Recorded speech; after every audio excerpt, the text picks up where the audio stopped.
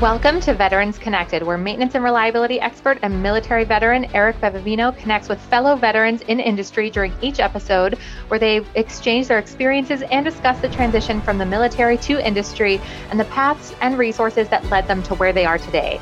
The Veterans Connected podcast is proudly produced by the industry's leading network and learning community, Mobius Connect. Eric, over to you. Hello, everyone. I'm Eric Bevavino, host of the Mobius Connect podcast, focused on connecting military veterans to the maintenance and reliability community.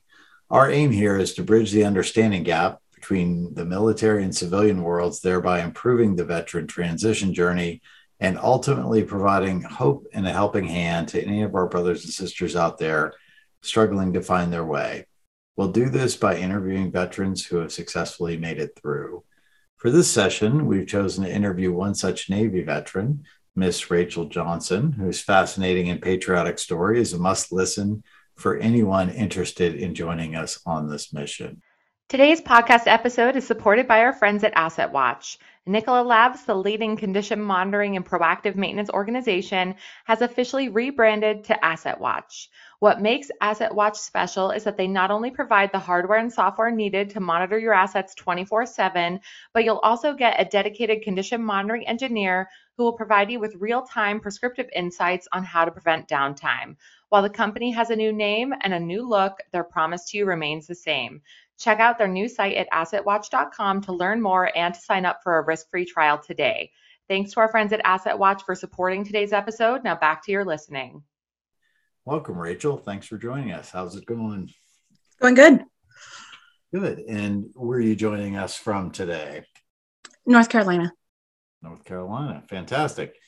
Why don't we start off this interview with a little bit about who you are and what you're doing today, and then maybe we'll dial it back to the early years in your Navy experience after that. But what do you do today? Who are you? What's Rachael's life like? Yeah. I live in North Carolina now. I moved here about 2 years ago now. I was born and raised in Alaska. I joined the Navy, and then I went to Illinois, and then Florida, and then Virginia. As in the Navy, I worked as an aircraft mechanic. I really enjoyed it. Then I turned around and worked for the Navy as a contractor after I got out.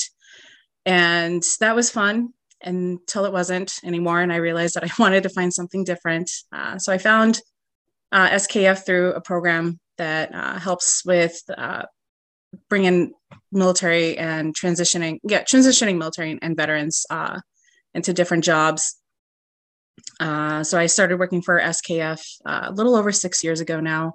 I started off as a vibration analyst at a surface mine, is a surface iron mine in Upper Michigan. I was there for about 4 years, and then I was asked to move to North Carolina, where I worked at a pulp mill, and I started getting more into working with our projects. And a little over a year ago, I made the transition to the project management team. I work full-time as a project manager now, and I work with our connected technologies and with doing contract implementations and everything in between. Very neat. It sounds like you found your place then after a little bit of bouncing around. Yes. after the Navy. And so how many total years were you in the Navy then? A little over 5 years. 5 years active duty. Any reserve time after that, or you had enough Navy? Well, it wasn't my choice to get out. It was around the time that a lot of us were getting out. As I mentioned, I worked as a contractor for the Navy, and I basically just, I started off at VAW 120, and then I went to HSC 84, and then I started working for VAW 120 again, just wearing a different uniform. And it just seemed like every time we turned around, it's someone that we saw in a Navy uniform the day before, they were wearing the new contractor uniform. So it was interesting experience to turn around and work with everyone that I had served with as a contractor in my old shop, doing my old job, just working as a civilian instead. Did it sort of naturally morph into the same hierarchical structure that was within the squadron, or was it different? I think so. I know it was for me. I was an E5 when I left, and I was used to being a shift lead, and whether we're at home guard or on dead or on the boat. And when I was working as an aircraft mechanic or when I worked as a contractor, I started off in the line shack, and then I went to the mech shop again. And I was an aircraft mechanic 1 was the name of my position. And it was basically like being an E5 in the military again. So Interesting. yeah. So jets or helicopters or prop planes, I'm not familiar with the squadron Oh, yeah. Terminology other than I think H stands for helicopter. Is that right? Yes. Yes.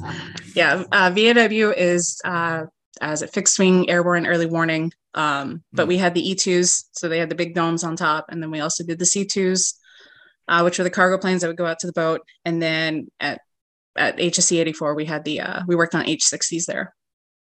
60s. Nice. Yeah.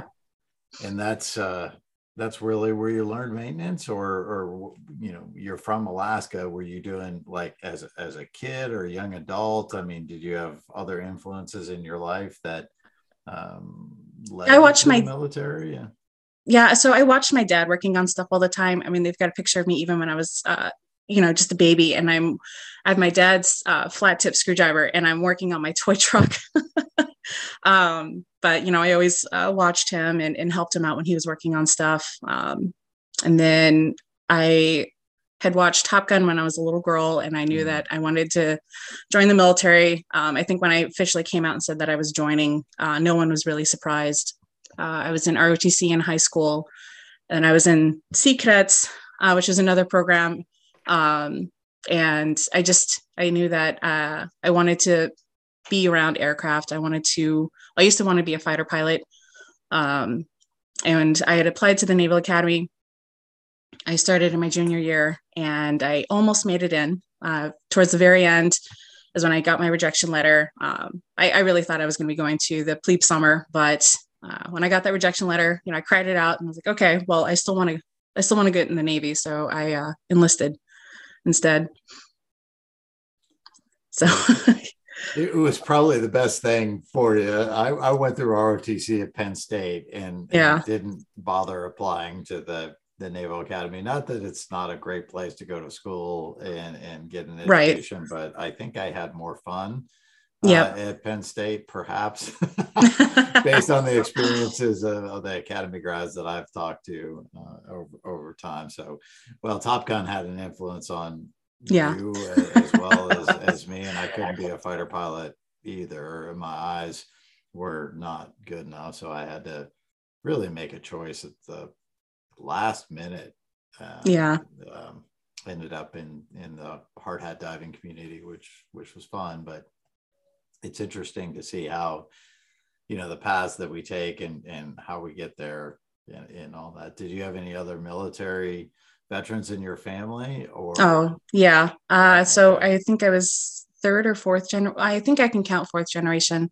So my uncle, he was uncle on my dad's side, he was a Marine. I got a cousin on my mom's side who was in the Army. And then my grandfather on my mom's side of the family is from Alaska. So my grandpa actually served in the Alaska Territorial Guard. So before Alaska was officially a state. Cool. And then my grandpa on my dad's side, he was also in the Army. And then we have relatives, I guess I guess it's the next generation back, but they had served during World War I, but the family wasn't in the United States yet. So it's in the family. In the family, Army and Marines, and you chose to be a little different, going to the Navy, and all that. So okay, so that gets us up to your enlistment. And then, so did you go to boot camp on the West Coast or at Great Mistakes or Great Mistakes? Okay. Yep. Yeah. And then off to A school, B school, or directly to the squadron? How does it work in the aviation community? I went to A school. So I was supposed to go to Pensacola, but Hurricane Katrina had kind of wrecked it there. So they split, they split off like the ADs, AEMs, AMEs, ATs, and AEs into 5 different areas. And so I ended up doing my A school in Jacksonville, Florida. Still in Florida, not too bad. Yep. Other side. Yep. Other side of Florida. I did like Jacksonville. It was a nice area. Okay. So. Yeah. I mean, beautiful area for sure. Yep. And then off to Norfolk from there. Yes. Is that right? Yeah. Okay. Yep. And what years were you there, just out of curiosity? 2006 through 2011. So, or Okay. yeah, I think that's right. And then it kind of all blurs because then, like I said, I turned around and worked for the Navy's contractor. So I worked on pretty much in the same hangar from like 2006 through 2016. So it's a long time to be in a hangar. Yeah. Out of Oceana then, or somewhere Norfolk. else? Norfolk. Okay. Yep.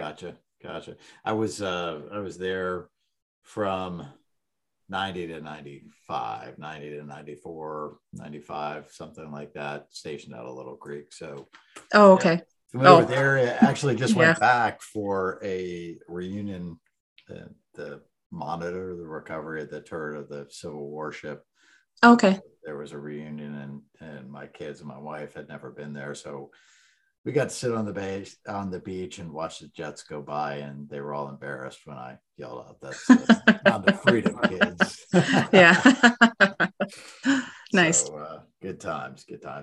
All right, and then you made it into maintenance transitioning. What was your kind of your experience or your thought process as you had decided to exit the Navy and find a job? What I mean, were you feeling stressed about that? Like, I'll just take whatever comes my way, or were people recruiting you and trying to pull you into the civilian job? How did that work? So when I found out that I was going to be getting out of the Navy, I actually got a call from my old aircraft maintenance officer, and she told me to get my butt over the line. They were hiring. So I said, yes, ma'am. And I went and found my LPO, and I was like, hey, I got a job interview. And he was like, okay, good luck. So I saw it as a transition to work as a contractor. Like I said, I was there for five-ish, 6 years, or I don't remember the exact time now, but it was getting to a point where I realized that I didn't probably want to work in aviation anymore. Like, I really enjoyed it, but I was ready for something different. And there's a lot of people I knew they were using Bradley Morris. And the way that their program works is you write your resume and you share it with them, and they have a special algorithm that they use, and it matches you with companies based on keywords that are in your resume.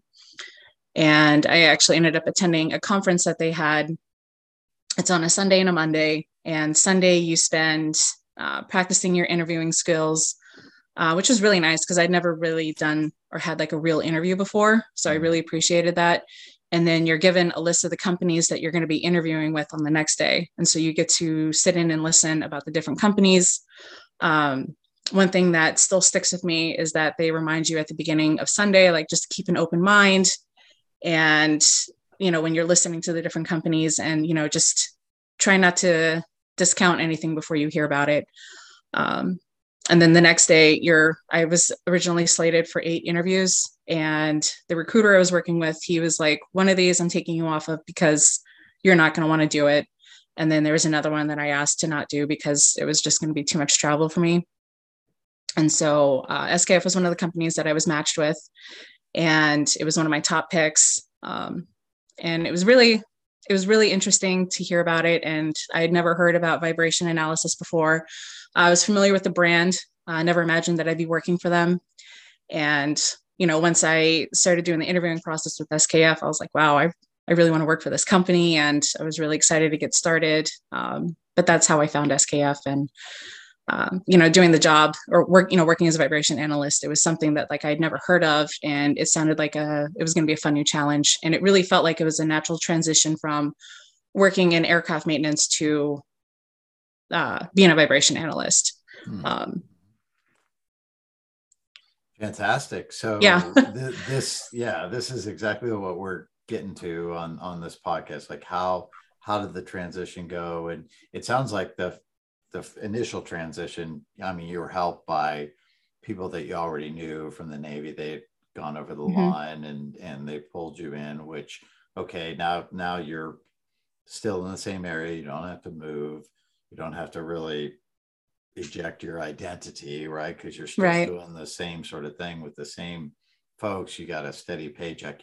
You cross that really precarious hurdle or the bridge to get to, okay, I'm okay.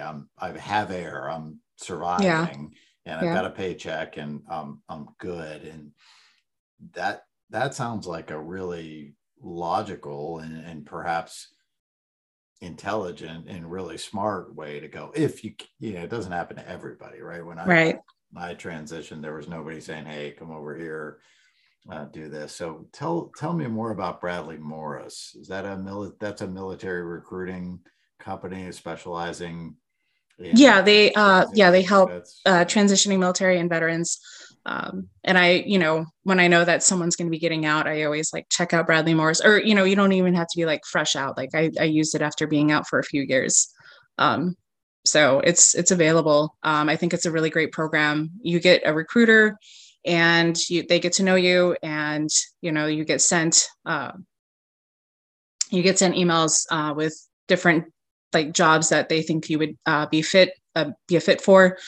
But I think there was a lot of value in being able to attend a conference, and it worked out with the time that I signed up for Bradley Morris. That I think it was like a month or a month and a half wait to go to that conference. And I really think I think that was the best part of it, with working with Bradley Morris. And they're there with you too, like the whole time, even after you get the job, and they're helping you negotiate your offer. And, I was able to reach out to them afterwards. I made the move up to Michigan, because SKF moved me from Virginia to Michigan.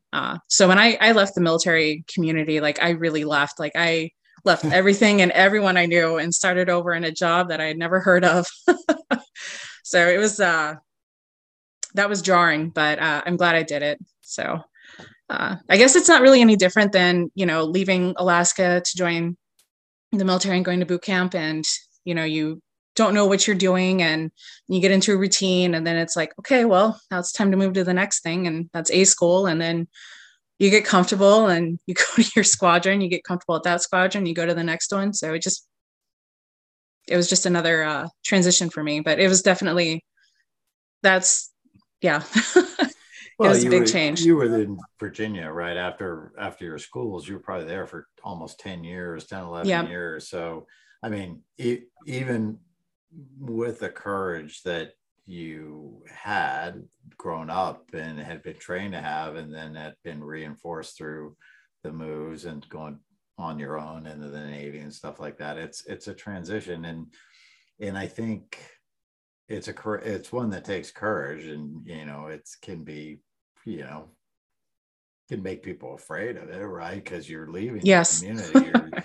You don't have friends, you don't have relatives. I mean, you have to reestablish yourself. And I think that's one of the things that veterans bring to the table, comfortability with change, because of what's sort of forced on people. Easy to make friends, easy to get to know and make friends and gain trust and everything like that. So that's fantastic. So in Bradley Morris, I'm sorry if you said it, but how did you get introduced to them? Did you hear about them through a transition class or friends that had used them? Okay. Friends. Yep. Yeah, fantastic. And so a specialized military recruiter, did they charge you anything to be part of it? Or was it just, I mean, I think my understanding, and maybe it's dated, but you're clearly younger than I am. So what's the current program here with these guys? Do they ask you to pay anything up front, or is it all paid by like for SKF, for example, would pay the recruiting fees out of, if there's any fees, I don't know what they were. Okay. So you didn't have to pay anything. No. Even when I went on I went on a couple interviews. I was with SKF. I went to Atlanta, Georgia, and then Marquette, Michigan for interviews. They paid for it. So, and they, the airfare and the hotel, and then the managers that they had on site there, they picked me up and drove me to and from the site. And when I was in Marquette, Michigan, the manager that I worked for up there, he had given me a ride around the area. So I got to see what I would be getting myself into. So, which was nice, because when I flew into Marquette, it was late at night, and it's kind of in the middle of nowhere up there. And so when I was driving from the airport to the hotel and it was pouring down rain and I'm driving like this mountainous terrain. I was like, what did I get myself into? And then, the next morning I met him at 6 o'clock in the morning so we could go out to the mine. And, it was still very dark. It was in September. So it was pretty dark. And we're driving through the wilderness, it felt like. And I was like, yeah, really, what did I get myself into? But he took me on a tour of Marquette the next day. And I was like, wow, this is really pretty here. So I'm definitely glad that I got to see that.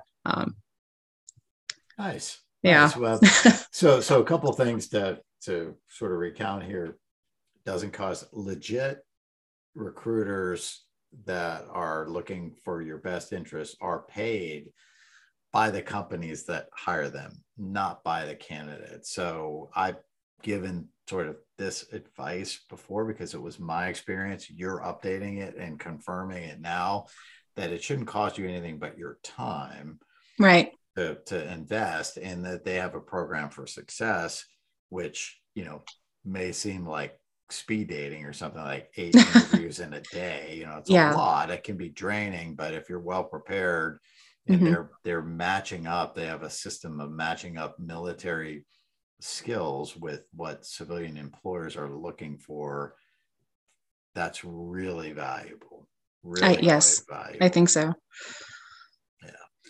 Well, good. And then when you went on the interviews, that for people who don't know, or veterans that are going through the transition, employers that are interviewing you, or, it's a little bit of a sell both ways, right? You're selling yourself to the employer, plus they're selling them to you. So they pay for your airfare, they pay for your hotel. They should make sure you're safe and taken care of, and you get from point A to point B. So if you're in the situation like you landed in Marquette and you don't have anybody that shows up, or they're like, hey, just, bop in down here, and it's very clunky and you have to go through like mine safety training on your own or whatever, the opposite of what happened to you, right? Then that would be a red flag for somebody perhaps going on a job interview. So fantastic. All right. So that's how you got to this sort of globally respected, well-organized, well-run company from what I can tell. Yep. And SKF, I've been to some of their training, and King of Prussia, it's been really, really good learning the ins and outs of bearings and the importance of maintenance. So, okay. So good. So we talked about where you've grown up, how you transitioned, what role maintenance and reliability played in your time in your service. So now you're a project manager. So how did that come to be? I mean, I'm expecting there may be some links here between your service and the gravitation toward. Did they pick you out of that, or were you like, hey, I think that matches my skill set? How did that happen? I think I've always liked projects. I've always been very passionate about it. I love being able to take the idea on the corner of a napkin and make it into reality. But when, and I think back to when I worked on aircraft, every job that we got, I was a CDI, which meant that I was checking work in progress. I was doing final lookovers of everything. And, generally we're overseeing a job that's going to go on, like if you change out a starter, or, changing an engine out, or you're doing something with the prop, like a CDI is involved and they're running the job. And it's kind of like a mini project. You get your team, you get everything set up for it. You're making sure that your team can reach the end goal.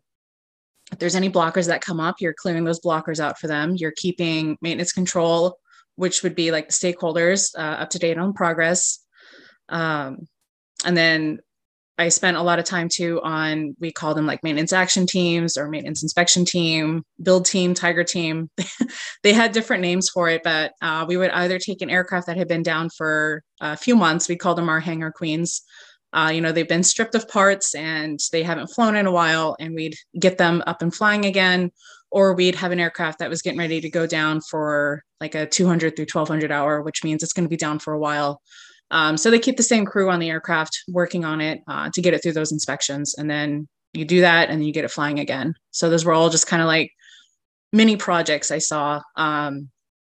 It just really felt like a natural transition to me. And then when I started working for SKF is when I realized that I wanted to go to school. So I used my GI Bill, which is really nice to be able to use that. And the GI Bill was able to cover my bachelor's and all but 2 classes in my master's. So I was working full time and going to school full time from about August 2017 through May of last year. I was just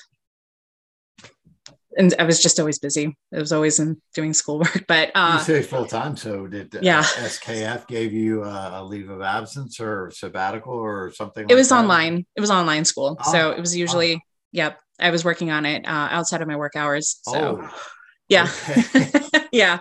So I would work all day, and then I would get home, have a little bit of a break, and then I would be up late, usually most nights, doing my schoolwork, making sure I stayed on top of everything. So, but my bachelor's was when I was trying to pick it out, like I knew it was going to be technical management, and then I was trying to pick like what my concentration would be in. And I saw project management, and I was like, okay, well, this kind of makes sense for me, and it's very versatile. And I'm glad I did it. So it just, yeah, like I said, it just felt like a natural transition for me. And even talking to managers, they asked what my 5-year goal is, and I was like, oh, I want to be involved with projects. So it was really nice that they were an advocate for me to reach my goals. So good leadership in management. Yes. And I can only imagine how intense going through refitting or rebuilding an aircraft to the reliability standards of the Navy must be, and stakeholder involvement. And really, I mean, at that phase of your life, you were in your early 20s, right? Early, yes. Maybe mid 20s. Early 20s, yeah. Which is like, I mean, what kind of tremendous experience. So you have a templated form, you need to apply leadership, which you've learned in the Navy. You're, learning the process. And if you have a natural ability or affinity towards that stuff, then it really, really clicks and makes sense. So that's great. And congratulations on your bachelor's. Are you going to finish your master's or? I did. I finished it last year. Finish your, okay, yep. Great. Yep. Just out of curiosity, what was the school that you went to? I went to DeVry for my undergrad, and then I did Jack Welch Management Institute for my master's, which is through Strayer. Fantastic. Yeah. Well, congratulations on Thank those. you. I'm a little latecomer to the postgraduate work in my master's, but I'm going through American Military University all online. Okay. Through the APA system, public university system. So we'll see how that goes. I have 3 classes, 3 electives, and a project left after marketing. And marketing's going pretty well for me now. I've done a marketing job before. So, but this is great. This theme of project management runs through many of these interviews because it's really, I think maintenance and operations are really mission accomplishment critical things that the military really stresses, at least the Navy and the folks that have been on the phone from the Army. We haven't had any Marines yet. We did have a Coast Guardsman, but yeah, interesting. It goes along with that theme. So you're as happy as you could be in this role, I take it. Yeah, I'm really enjoying it. So I'm very happy to be here, and I love the people that I work with. I love the company that I work for. It's been really great. So I feel really grateful to be where I'm at. And if I hadn't kept that open mind, like they told me to at the Bradley Morris conference, I don't know where I'd be. So I think it's definitely important to keep an open mind and be open to new opportunities instead of trying to focus on what your life should have or could have been. You just got to reroute. So you got to redirect your passion, right? Yep. Or figure out what's next, because I think that's great advice, right? And thank you for bringing it up here as an impactful lesson that you learned through the process, because we're trained in the military to be specialists and experts in our field, and right, it doesn't always translate as easily as one might think, especially for folks who are in Army, infantry, or Marine. Oh, yeah. Or Raider, I mean, special force people, there aren't normally civilian jobs where you get to go out and, blow up bad guys, right? That type of thing. Right. And keeping an open mind, because really the core, I think, is leadership and discipline. Yep. Sort of flexibility, I agree. right? So, yep. Yeah, great point. Thank you for that. So was there any kind of identity challenge going from a mission of, serving the U.S. in defense of like the homeland or the world, or, democracy writ large, that type of thing? When you went to the civilian world, did you have to kind of determine how to figure out what your why was through that process, or was it pretty kind of natural for you when you did that? I don't think I struggled with it at all. It was mostly just, I was trying to figure out what I was going to do. I was trying to figure out what I was going to do when I grew up, but well, good. Yeah. I mean, that's something that sometimes folks have a challenge with, but it sounds like you were like clicking right over, and then life presented good opportunities, and you worked hard. The preparation of opportunity and preparation is where it comes together, right? Yeah. So, okay, so I've got a few more questions on the list here, and we'll hit these. Okay. But I think the next one is, what role did leadership play into your military experience, and what leadership roles did you have at what age? I mean, we talked a little bit about it, but were there any other things you want to mention there? One thing because I'd seen these questions before, right? And there was something that I was thinking about a lot. And when I learned is when I was in the Navy, like we were always preparing our replacement and getting our, the next group of people after us ready to take our position. I really think that rings true for what leadership is you're building your team, you're building your people. And I really tried to bring that into the role that I have now. I'm a project manager, and, I don't have anyone that's, getting ready to take over my position. But, I definitely try to think about, like, if I win the lottery tomorrow and, I win a couple $100 million and I decide I'm going to go buy an island and say bye to the working world. I want to be able to share my knowledge and have a way to, if someone were to step into my job tomorrow, I'll be able to have like a seamless transition and make sure that they have what they need to succeed. I don't know if that's coming off the way that I wanted it to, but it's just always, it's a consideration for the team that you're leaving, leave it in the same or better shape as, when you were there. Right. And this is counterintuitive for many, many people, right? They're like, oh, I got the next job. See you later. Oh, yeah. I got some binders on my desk, and here's 45 megabytes of files. Go sort through them. Yeah. I remember when I was, I was working as a contractor, and I was working mids. And when we were still allowed to turn the aircraft up at night, I remember I was the only CDI for the mech shop, and I was the only turn qual person for the entire shift. And I remember there was one time that I had to stop hanging a prop so I could go turn an aircraft, or get the aircraft ready for the pilot to take over if it was early enough in the night.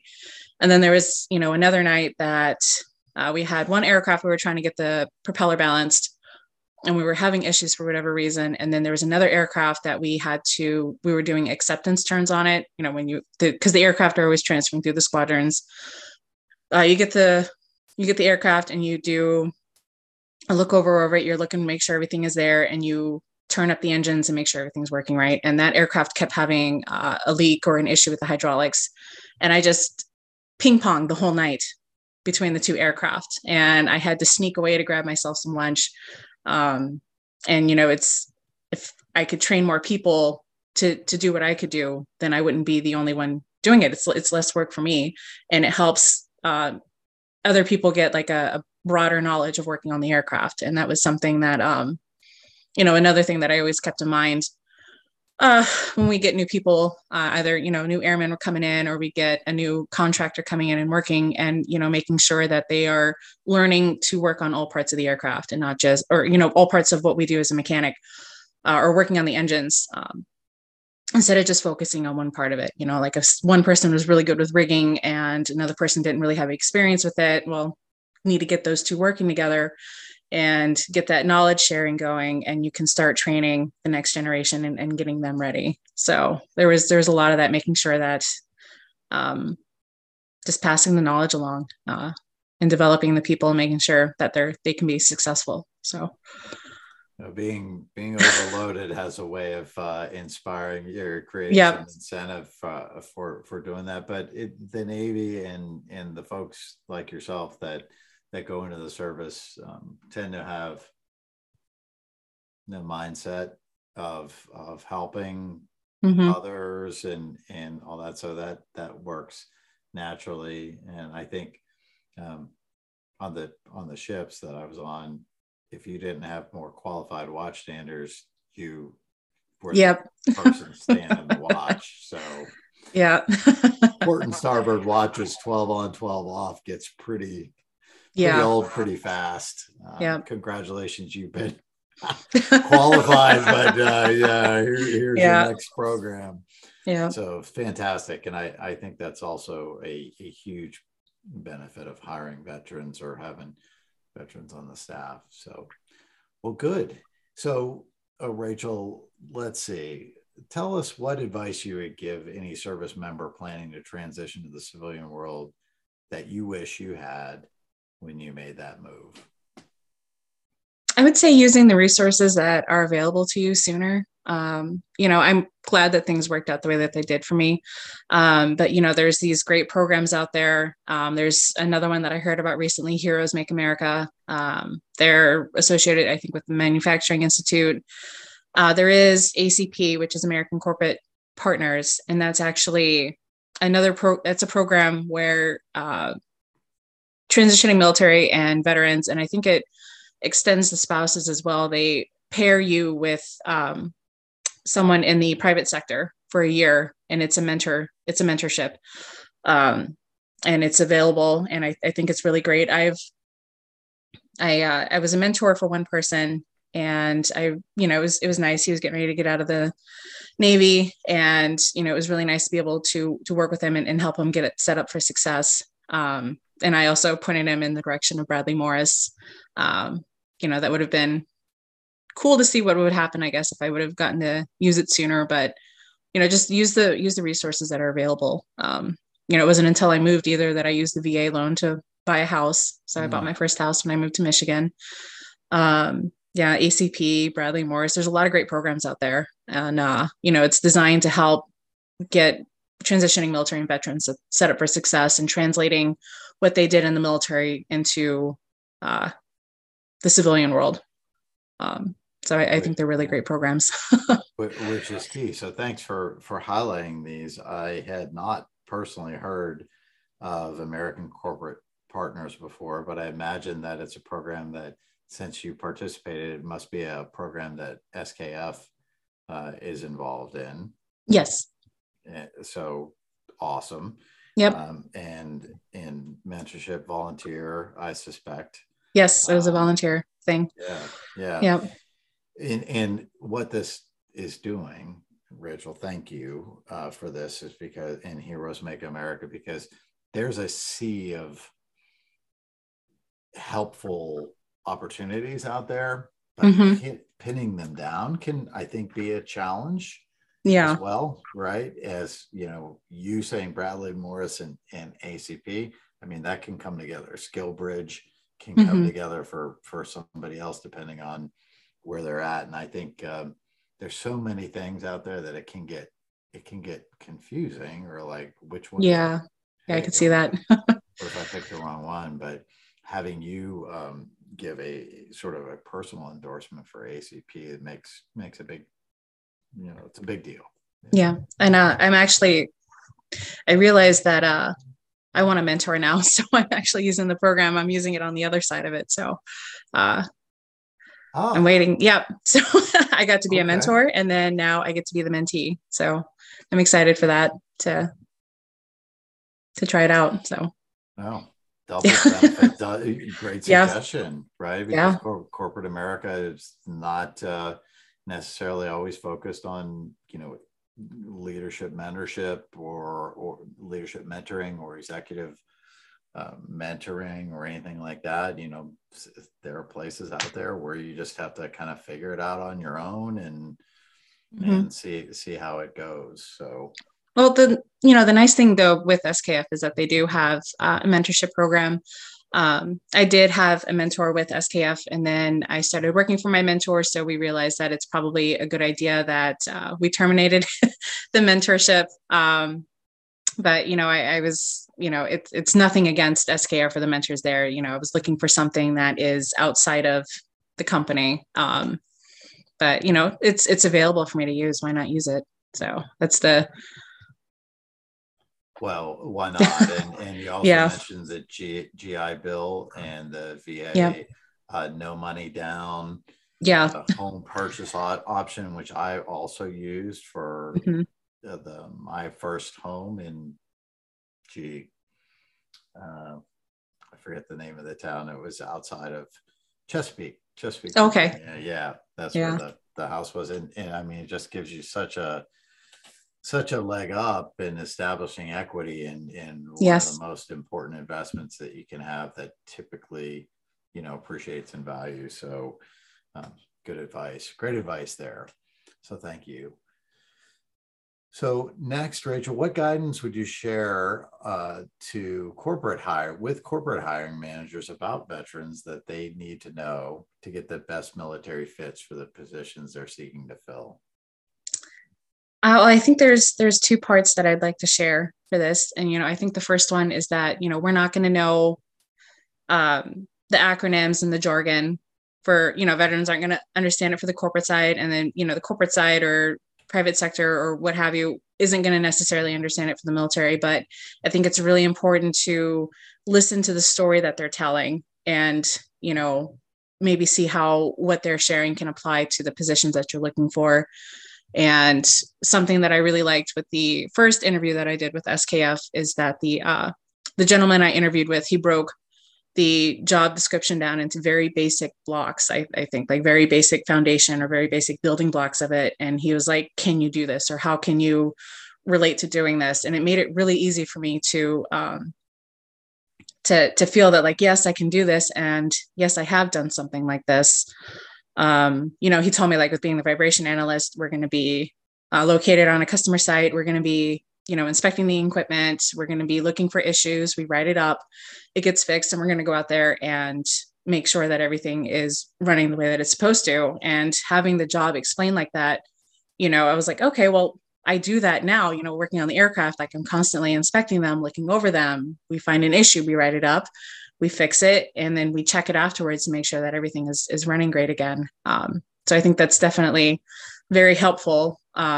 He could have thrown in acronyms that I wouldn't have known, like start talking about an FFT spectrum or talking about waveforms or something. And I would have been like, yeah, no, like, I don't know if I could have done that, but breaking the job down into the very basic parts of it, I think really helps out and helps the person understand too what they're getting into. And I think helps empower them to feel that they can do the job or, they can find employment outside of the military. So tremendous advice that I don't believe that we've had on this podcast before. This is great. Yeah. So, I mean, when you break down the job elements into their basic tasks, so I mean, what a great way to go about it instead of saying, the CCT spectrum or whatever it happens to be in vibration analysis jargon, or we're going to go work on a drag line, or we're going to be underground, the mining vernacular versus the aircraft maintenance vernacular probably couldn't be more different, right? I mean, pretty different, but the basic elements of what each Yep. is doing, and maintenance and vibration analysis in this case are similar. So yeah, that could be off-putting. I could see how that could be off-putting or create misunderstanding Yep. between two people that could be, or two a candidate and a company that could be a perfect match if that care is not taken, and some empathy exercise. So very good. Thank you. Thank you. Okay, Rachel. Well, we're coming down to the last couple questions here on the list, and you've done a fantastic job. So thank you for that, and being the first female interviewee. I really appreciate that too. We need more lady veterans on this podcast. Oh, yeah. So if you have any other friends that are doing this too, please, tell them to come along. We need more ladies on the podcast. So on the last question, is there anything we didn't cover today that you'd like to relate to listeners, either vets or those looking to connect with them? I think we covered a lot of it. I know I got my notes here, but no, I think that's, I think keeping that open mind. I know we've talked about it, but I feel like I can't stress that enough, is just keeping an open mind to the possibilities, and looking for opportunities instead of, and I mean, it can be scary, right? Like starting completely over. I went from a community where I had a good reputation and I knew everybody and I knew everything. And then I picked up a move and I started over again. But I think it was the best thing that I could have done. I've really enjoyed my journey so far. Definitely not what I thought. I thought I was going to be a lifer in the military. That was the plan. But plans change, and that's okay. So just got to figure out what the next step is going to be. And I guess that, yeah, go ahead. Sorry. Oh yeah. And I guess I was going to say too, I was thinking a lot about,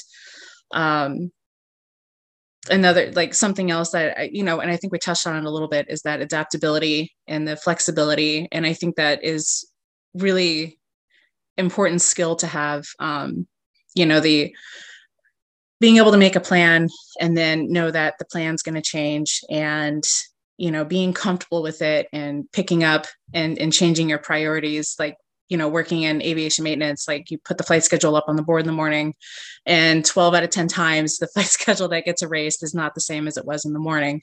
But that's okay, because we anticipate it. And I think that skill has really helped me also, just being able to adapt and overcome and figuring out what the next, not just getting too stuck, right? I think that kind of ties in with the keeping an open mind, just being ready for change and know that it's going to happen, and be okay with it. That's, life may not turn out the way that you think it's going to, and that's okay, because there might be something better.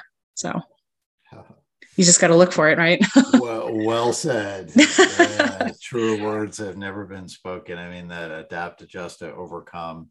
And I mean, life's coming at us faster than it ever has with technology. So yes, being open-minded to change is not only going to be a nice to have, but probably a need to have going forward, for everybody. So great advice, well spoken. And do you have any unique highlights? Are there any stories that you tell over and over again from your Navy experience? Like, there I was right on the tail of a MiG, and even though neither you or I got there, right? No, I think I just, I know I'm like stammering now, but no, I think the one that I definitely like to share, and the one that I tell, is the one where, with Bradley Morris, and keeping an open mind, taking those blinders off, and being really open. I mean, I'm sure I could go on and on about the different things that have happened with working on the aircraft, and, being up on the flight deck and working, or, just different things that have happened. But it was a really enjoyable experience, and, and I at least that, I know that I can look back and smile that it happened. And I think that, it helped make me who I am today. But, I did really enjoy it. I loved turning wrenches. I loved working on the aircraft, and I really loved being able to operate the aircraft too. I could do everything but turn. But taxi or fly it. So that was pretty cool. I do kind of miss cool. That. Yeah, that's cool. Be in your mid-20s and you're in charge of a multi-million-dollar aircraft. That's a lot of responsibility for someone. Not bad, and not just on a video game console, right? Like right. The real deal. Yeah, the real deal. Yeah. Well, great. Thank you, Rachael. I sincerely appreciate you taking the time to talk to me and to help us on this mission. How can folks get a hold of you if they want to learn more? Are you on LinkedIn? I'm on LinkedIn. Yep. Yeah. Okay. Yeah. Very good. That seems to be the professional social media site of choice. Yeah. And that's good. So before we close out, I'd like to remind our listeners to give us a 5-star rating if you enjoy what you heard here, and it'll really help us out. So thank you, Rachael, and thank you to Mobius for providing this platform, help both transitioning vets as well as those looking to hire them in the field of maintenance and reliability. It's been a great pleasure talking to you, Rachael, today. Thank you so much for your service and for helping us out. Yeah, thank you for having me. All right. Have a great weekend. Thanks, you too. Thank you for joining us for this episode of Veterans Connected. We will see you back for another episode very soon. In between, we hope to see you in the Veterans Connected community group where you can meet Eric and fellow podcast guests and share with other industry veterans at MobiusConnect.com. And we hope to see you there.